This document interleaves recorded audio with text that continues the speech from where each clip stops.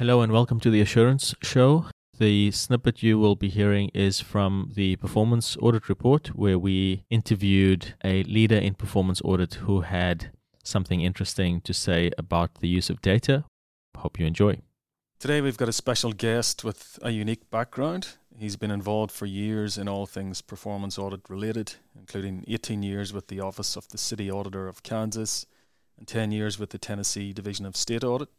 He's had spells in academia, publishing about good governance and developing training for performance auditors.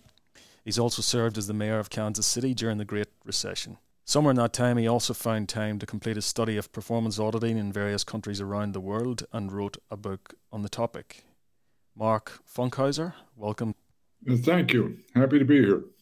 Another auditor in the United States, the Long Beach, California City Auditor, did an audit of the library system, looking specifically at the issue of equity, where different groups across the community served equally by the library. And the answer was no. And it was very clear at the front of the report, this is why we did this, this is what we found, pictures, graphs, and so forth.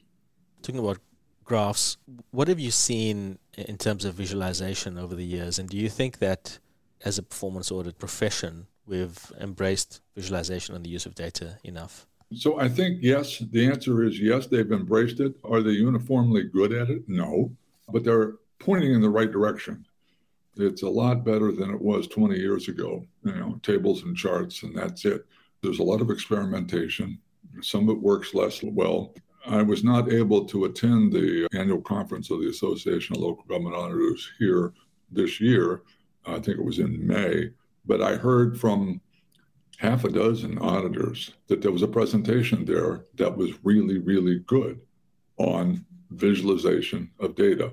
So, it was a plenary session at the conference. Obviously, the conference organizers thought that it was something people cared about, and whoever did it well. And so a lot of auditors left that with good ideas about how to do it better.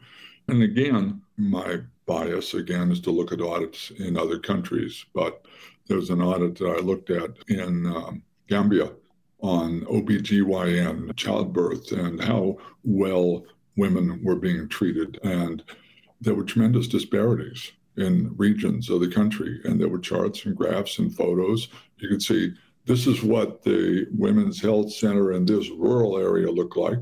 And there was only one transfusion machine and so on and so forth. And this is what it looked like in the city, and it was very nice.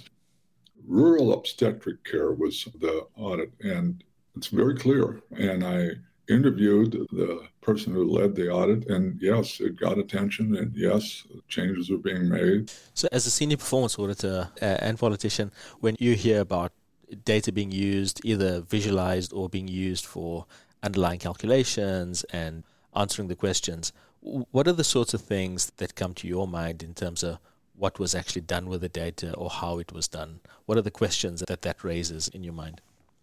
Well, of course, you want to know what the methodology is, what the source of the data was, whether or not you could essentially trust the source of the data.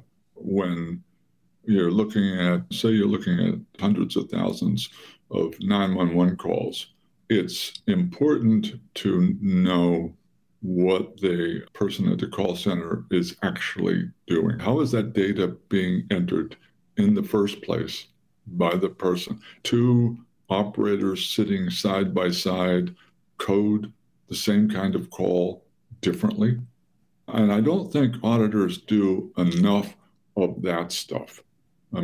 Clearly they're getting more and more sophisticated about data analysis. I had an auditor tell me the other day that we're almost like moving beyond sampling.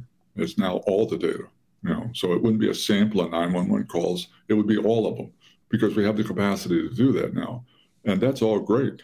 But that first instance, how is that happening? And I don't think we're doing enough of that. Get up off the chair, step away from your computer, go to the 911 call center and start talking to people and watching what they do, and interview some of the folks who are actually entering the data.